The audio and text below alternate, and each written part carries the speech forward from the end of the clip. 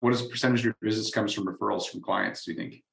I would say clients alone, probably 50% of my business, referral business. Really? Okay. So what is something that you do that you think helps, encourages that many referrals? Yeah, the big thing that has gone well for me is annual reviews. I've had a CRM from the beginning, haven't used it as well as I probably should have, and I'm still fine tuning that. But the one thing I did do very consistently was make sure I was touching base with my clients at least once a year in a 5-year term for an annual renewal or an annual review rather. And boy, does that really help at renewal time, because, there's been 5 really, really detailed touch points, probably some other touch points from newsletters and that sort of thing. But that's helped a lot, I think.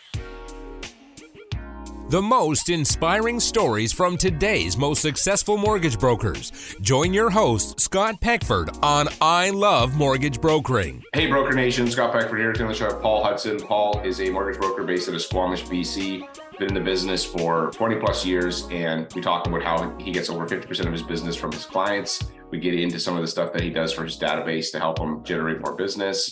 Paul's just a stand-up guy. I really enjoyed my conversation with him. I think you're going to take a couple of nuggets from that conversation. Also, in this episode on the Asset Expert segment, I talked to Kevin from KDK Financial about uses for refinancing auto loans that you're going to be surprised at how helpful they'll be for your mortgage business.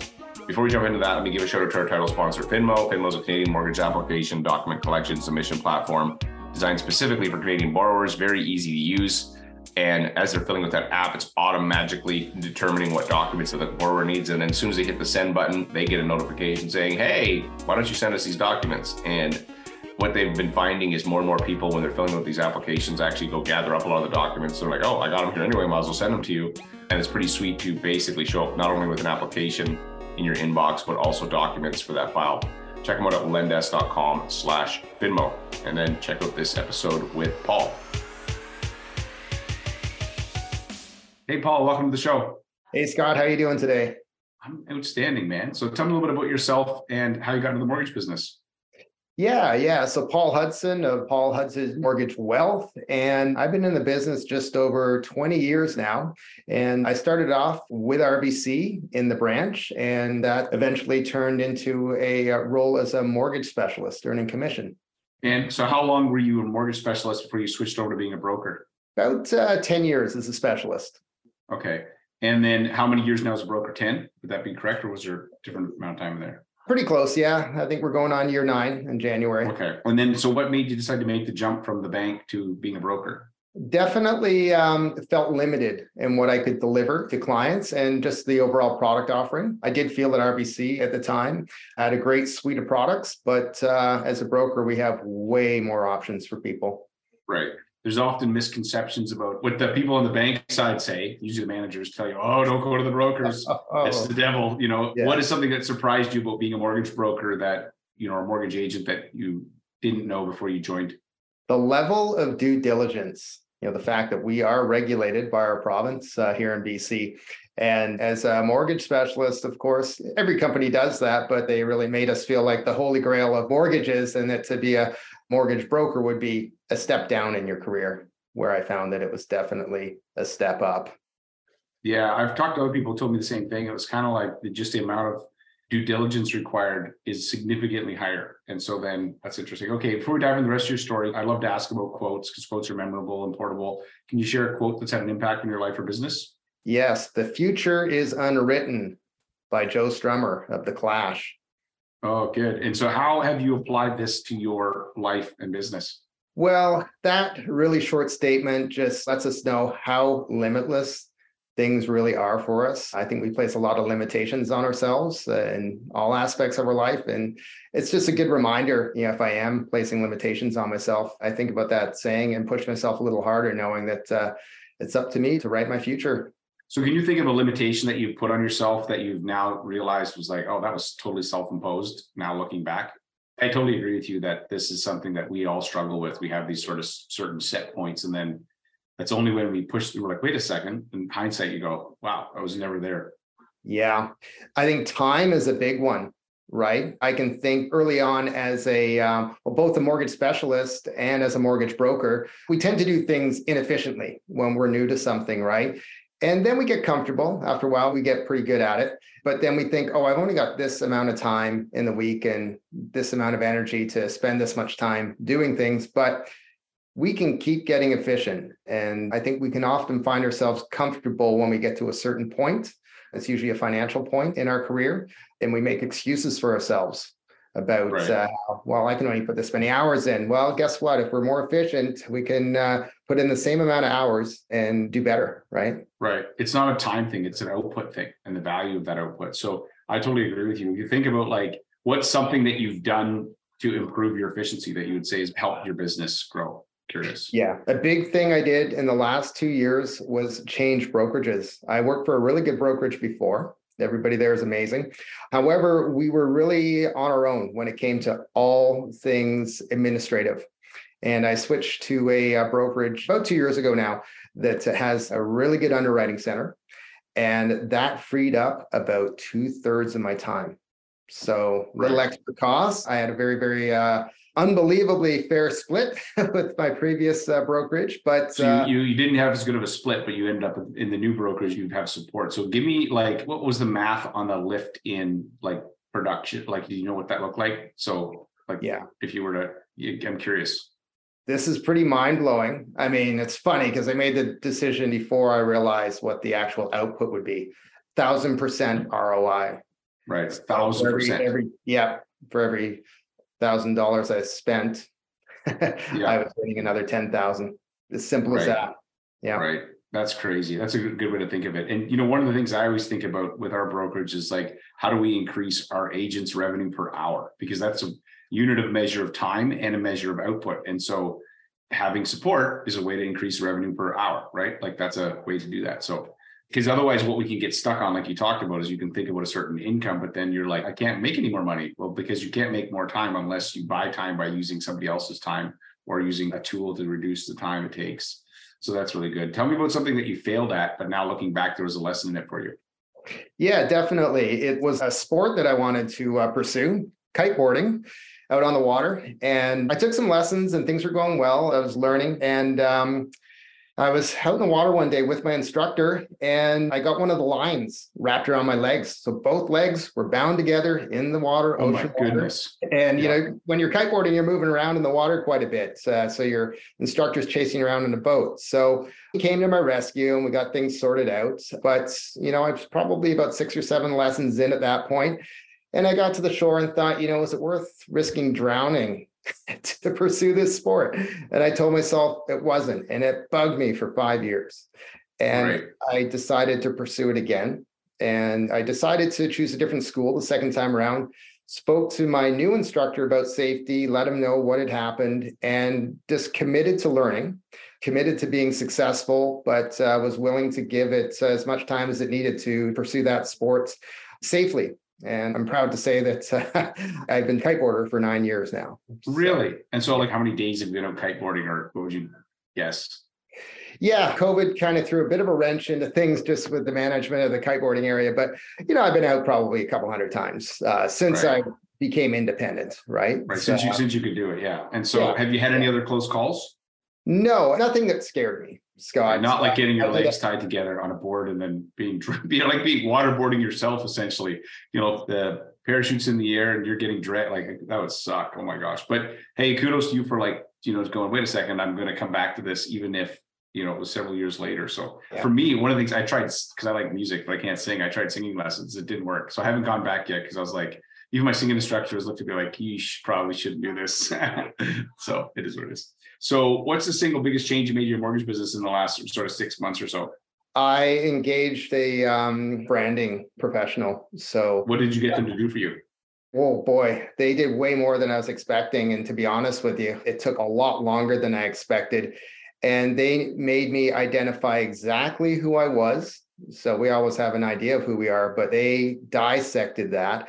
And from there, we needed to figure out exactly who my ideal customer is. And the last thing we did was create the logo. Often the first thing people do, right, is create a logo. But until we had identified that, there was no logo happening. It was the end of the process. Yeah, well, that should influence the other two. So, okay, how did you identify who you are? Well, give me like a single statement, or like, what did you learn from that experience? Yeah, what I learned is I've been in the business quite some time. I just really love working with my existing clients. And, my clients look to me as somebody who has a lot more knowledge than they do when it comes to mortgages because they have their own life. And it's a matter of just making sure I'm staying in touch with those clients for their repeat business, but also for referrals from them and people who are like them. And so it's a matter of a smaller pool with greater potential. What is the percentage of your business comes from referrals from clients, do you think? I would say clients alone, probably 50% of my business, referral business. Really? Okay. So what is something that you do that you think helps, encourages that many referrals? Yeah, the big thing that has gone well for me is annual reviews. I've had a CRM from the beginning, haven't used it as well as I probably should have, and I'm still fine tuning that. But the one thing I did do very consistently was make sure I was touching base with my clients at least once a year in a 5-year term for an annual renewal or an annual review rather. And boy, does that really help at renewal time because, there's been 5 really, really detailed touch points, probably some other touch points from newsletters and that sort of thing. But that's helped a lot, I think. So let's say I'm your client and I've got a 5-year mortgage. When do you reach out to me? Be my first question. And then what does that look like if I'm your customer? Yeah. So you're in a 5-year term. We're approaching year 1 and you're getting an email from me. And it's just, hey, it's Paul checking in. Hard to believe it's been over a year already. How's everything going? As simple as that. People tend to respond to that. And we just open up the conversation from there. Sometimes people say, hey, I'm all good. Sometimes people say, hey, I've had this change in my life already. We're looking to refinance for whatever reason, or we're looking to sell because we're moving or, we're having twins, whatever the case is. Right. Okay. And so you do the reach out by email. Let's say my mortgage is in November. When would you reach out to me? And if I don't respond, how many more times did you reach out? Yeah. Okay. So I reach out once a year for the first 4 of those 5 years, and then I would be reaching out another 4 times in that last year. 6 months, actually 7 months now. I've adjusted that. 7 months, 5 months, 3 months, 2 months, and hopefully by then I don't have to do a 1-month follow up. Right. Okay. So and then it's email. Is it designed to book a call? Is it designed to just start an email conversation? Yeah. I'm always like, tell me like I'm 10, but then I'm dumb. I'm a year into my mortgage in November. You're sending me an email. And what is the purpose of that email or the goal? Yeah. So we're at year 1 of the 5-year term. The purpose is to engage you in conversation because I want to know where you're at. Perhaps you're just happy ticking along with your mortgage and you don't really want to talk to me and you just thank me for touching base. But I want to know if there's been any changes. And if there have been, I want to give you advice on that. It's not looking for a new mortgage. It's giving you that advice. So I'm giving you a positive experience. Right. And then what percentage of your people want to talk to you? So like if you do this, if you send out 100 of these emails, how many conversations would that start? It's not just necessarily all business, because sometimes it's just, hey, I want to ask you a question. What would you say the percentage of people that actually want to talk to you? Yeah, I'd say it's about 50% response. So some of those responses would be, hey, Paul, doing great. Thanks for checking in. All good for now. I'd say 25% on average probably want to engage in some level of conversation. This year, that might be a little higher just because of what's going on. What's rates are a little bit like, well, what's going on? So this is a great time to talk to your clients. Yeah. Some level of, conversation. I can see that. And okay, so if 50% of them will respond by email, then do you say, hey, let's jump on a call? Here's my link. What do you do to get them to talk to you? Because I got to imagine most of the value comes from them having a conversation with you, right? Yeah. If we're engaging at that point, I'm engaging them in basically requesting a phone meeting, right? I like phone meetings. And so if somebody says, I have a question about this, Paul, I say, great, let's book a time for a 15-minute review and see where you're at. And do you use like a calendar link or something, or what do you use for that? Calendar. Yeah. Yeah. It's just easy to do it that way. So you say, hey, book a call, and then you jump on a call with them. And then is there anything else that you do that you think creates so much referral business? I think it's just a matter of sending those emails out. I don't think a lot of people do it. And it's amazing how something like that keeps people engaged, keeps clients engaged. And are the emails automated as part of a CRM? Okay. So what CRM are you using to do that? Yeah, I was on GoMax for a really long time, and I've recently switched over to Blue. Okay. And so they basically will send out those notifications, hey, we need to chat. And then they reply, and then you basically get them on a phone call.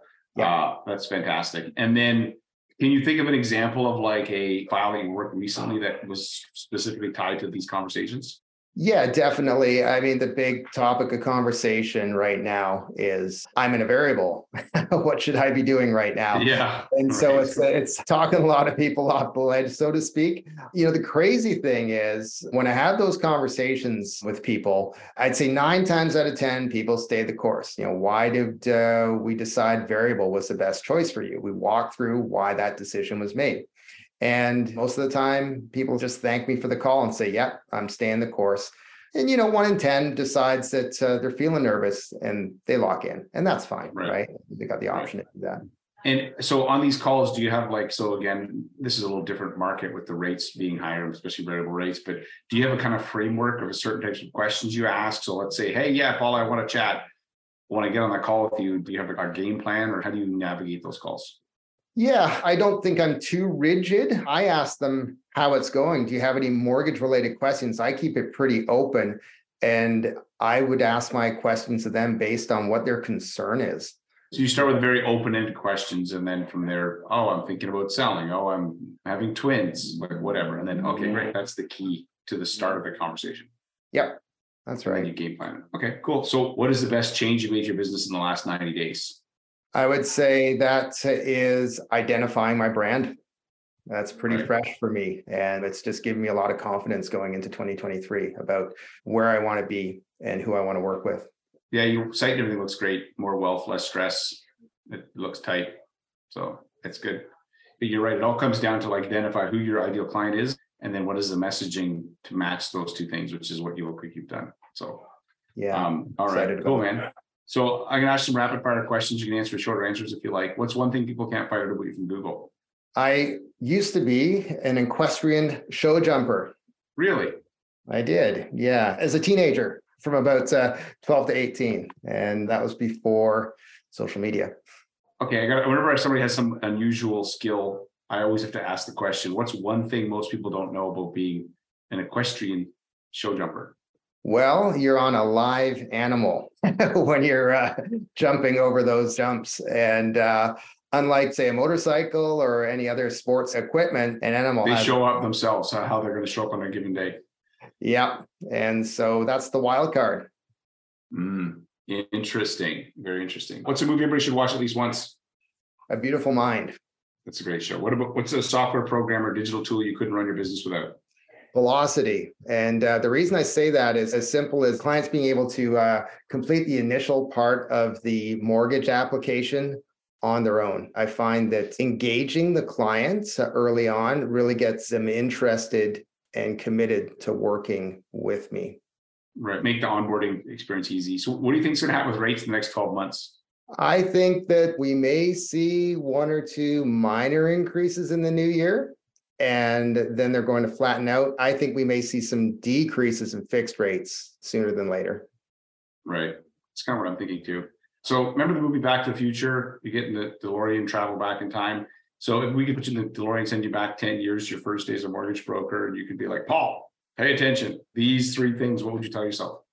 Yeah. So number 1 would be focus on creating and engaging your CRM from day 1. Like really engage that CRM because it's a gold mine if you use it to its capacity. Number 2, if you've given it 100%, don't take it personally when you lose a customer or potential customer. Right. And number 3, believe that there is more business out there than one broker can ever handle, because that's the truth. There is. Right. That gratitude attitude, it totally affects how you show up with your energy and your intentionality. So that's good. So focus on creating and engaging your CRM. Give 100% and don't worry about the outcome. It'll be what it'll be. And then finally believe there's more business. So if people are listening to this, where can they find you online? Yeah, they can go to my website, which is paulhudsonmortgages.ca. Right. And it's a sharp looking site. I'm looking at it right now. So Paul, awesome, man. Thanks for chatting with me and congrats on your success and the growth of your business and how you've made some adjustments, realizing that, hey, I can't make more time, but if I get some help, I can be more efficient with my time, which is really the key thing that I feel like I picked up from this conversation. Yeah. Thank you for having me on, Scott. All right. Hopefully you got a couple ideas from my conversations with Paul about database marketing. This next segment, Ask the Experts, I talked to Kevin about ideas for refinancing auto loans.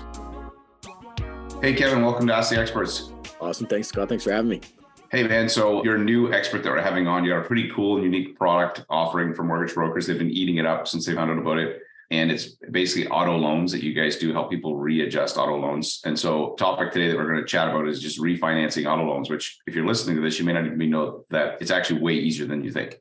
So why don't you jump into some of the things that people aren't aware of when it comes to refinancing auto loans? Yeah, for sure. So the biggest thing is simplicity. Like you said, most people aren't aware how simple it is. Like we can do a file in under 2 hours from start to finish. And basically all we do is we just help with debt servicing. So if you've got a client with a high car payment or a high boat payment or trailer payment or whatever it may be, all we'll do is we'll just get the approval set up. We'll re-amortize it, add 2 or 3 years to the loan, get the payment drop, and then we're done. As far as ease of processing, we do everything over email. Contracts are signed. And then either same day or very next day, we provide the mortgage broker with absolutely every piece of paperwork that they need to satisfy their condition with the mortgage. So it's a really, really quick, easy way to get the job done. Right. And then, so give me a couple of the things that mortgage brokers are usually surprised with when it comes to these loans. Because when I first learned about this, you start telling me some of the stuff, I'm like, what? Like, you can do that. So definitely. Yeah. So the biggest surprise that they have is the speed. They can't believe how quick things happen. And that's for a few reasons. The biggest reason is that everything is system adjudicated. So an analyst doesn't look at it. A computer just picks it up once we submit it, literally 20 seconds later. There's no proof of income. We have a large team that's designed for efficiency. So we get it all handled really, really quickly. So speed is by far the biggest thing that's surprising. And then cost, like even when I have an initial Zoom meeting with a broker, they're like, okay, how much does it cost? What's the catch? It's funny when they hear that there is none. So we don't charge any fees. There's no taxes to do the service. And it's done sometimes, like I said, in under 2 hours. So these are the biggest surprises to the mortgage broker, are those 3 items. Right. Okay. Cost, speed. And so then tell me about loan to value. So like, this is something that I was unaware of when you reach out. I'm like, what? Like, this sounds like, mortgage brokers are going to fall out of their chair when they hear this, because I just know how we think. So tell me what is the loan to value maximum possible on these? It's insane. Yeah. And compared to what you guys deal with on a daily basis, it does kind of put you back in your seat. So with average credit, just normal credit, kind of mid credit, we can get up to 140% loan to value. So that's big in its own right, but we can actually get up to 180% loan to value with the right client. So if they've got really super good credit. So the advances are pretty big. So if they have a vehicle in the household, it's a guarantee essentially that we'll be able to get some amount of cash out of it. We can't always get a payment drop. Most of the time we can, but there's situations where, the client just bought the vehicle 6 months ago. If they're taking money out, the most common use is they use this to lower the payment to help with TDS, but other people will use it to pull equity out of a vehicle. Yeah, for whatever reason, right? So they might use it to pay down debt, or they might use it as, cash down for a first-time purchase. Or I just got an email this morning from a gentleman who's got a free and clear boat. And he just needs $100,000 to get through a divorce settlement. And so we're just going to provide a loan against the boat, give him some cash, and he can do with it what he wishes. So the nice thing about our company is that you're going to be so far ahead compared to the branch for one, ease of lending. So you go to the branch, apply for a loan, they're going to want your blood, where we just, like I said, it's approved in 2 seconds. And then the rates. So we've got better rates in the branch, and it's such a better way to do it, to attach the loan to an asset like a car or a boat, because at the end of the day, it's going to save you a ton of money as far as monthly payments and interest rates. So it's a no-brainer. Right. Can you give me an example? Because I always find it helpful for people listening to just get, so like, let's talk about a equity takeout. So what was the vehicle worth? What was the cash out? It's good for them to think about this the next time they see a situation. They may be able to use this tool. Yeah, I'll give you an example of one that we got. I think it was actually almost 200% loan to value. It was a gentleman up in Fort McMurray, and it was a 2000. It was a truck. It was a truck. Oh, no, it wasn't. This one wasn't. This one was actually nice. It wasn't a truck. Not this Shut time, the front no. door. Okay, sorry, keep going. That's okay, man. I think it was a 2020. Again, it was about a month ago. 2020 Toyota Highlander. Value on it was roughly $40,000, and he needed $35,000 cash back out of it. And this was actually an acquisition. So a couple moving pieces. He had to buy the vehicle from a dealership up in Fort McMurray. So we had to provide the $40,000 to the dealership to buy the vehicle. And then we had to provide $35,000 cash back on top, which he needed to use as a down payment to get his mortgage. And we had to stay under a certain payment. So there's a lot of moving pieces there. So we got like an $82,000 loan on a $40,000 vehicle, bought the vehicle for him, gave him the cash back. He got the mortgage, and it was a win for the day. Brokers' jaws are just, I can guarantee the listener this going, if you're on a treadmill, you probably slipped and just fell off the treadmill. They're like, what the, you can't sue us for this. It's not our fault. You know, I know you're going to be shocked. You're going to fall off the back of the treadmill as you're listening, but that is insanity. And so explain to me why the loan, because you told me this and it kind of made sense. Because from a mortgage broker's perspective, I was like, how is this even possible? But explain to me why car dealerships and car loans have historically been allowed to have higher loan to values. Yeah, mostly just due to the market, right? So at the end of the day, whenever you buy a car, you barely buy it for what it's worth, 100% loan to value. It just doesn't happen because there's going to be a couple things that are done, especially if it's a truck, you might have, 8 to 10 grand worth of accessories on it. If you trade it in a vehicle, you might have 10 grand worth of negative equity. You might want to buy extended warranties and stuff like that. So the banks have allowed kind of this bubble of advance where it's just standard practice, 140% loan to value, standard that every bank does that for you. Because they know there's going to be upsells. There's going to be, debt moved from a different car. And so they would kill car sales if they made it at just straight across 100% loan to value. Exactly. And the nice thing about us is that you don't necessarily have to fill that 40% or 80% with product. You can just do cash. Right. So at the end of the day, they have those parameters, and how we decide to fill them is up to the client. But we do always still have to have those conversations with the client too. Like the gentleman that got $40,000 cash back, like try to make extra payments, right? Because you're going to be quite a bit upside down on it. Right. So we always have that conversation. And then we also give the client the option to do gap insurance if they want it. And that way they're covered if the vehicle's in an accident, they'll get the difference covered, because you wouldn't want to have a $40,000 car with an $80,000 loan, get an accident, and then you're still right. That makes sense, actually. Yeah, that's something for people on to the consider. big cash backs. We definitely make sure that the clients are aware of it, just so they have the option to protect themselves a little bit more. But yeah, it's insane, some of the stuff, and it's funny what's so normal in your world and our world. Like there was a time back in 2006, 2007 when in Vegas you could buy a condo, they'd throw a car in.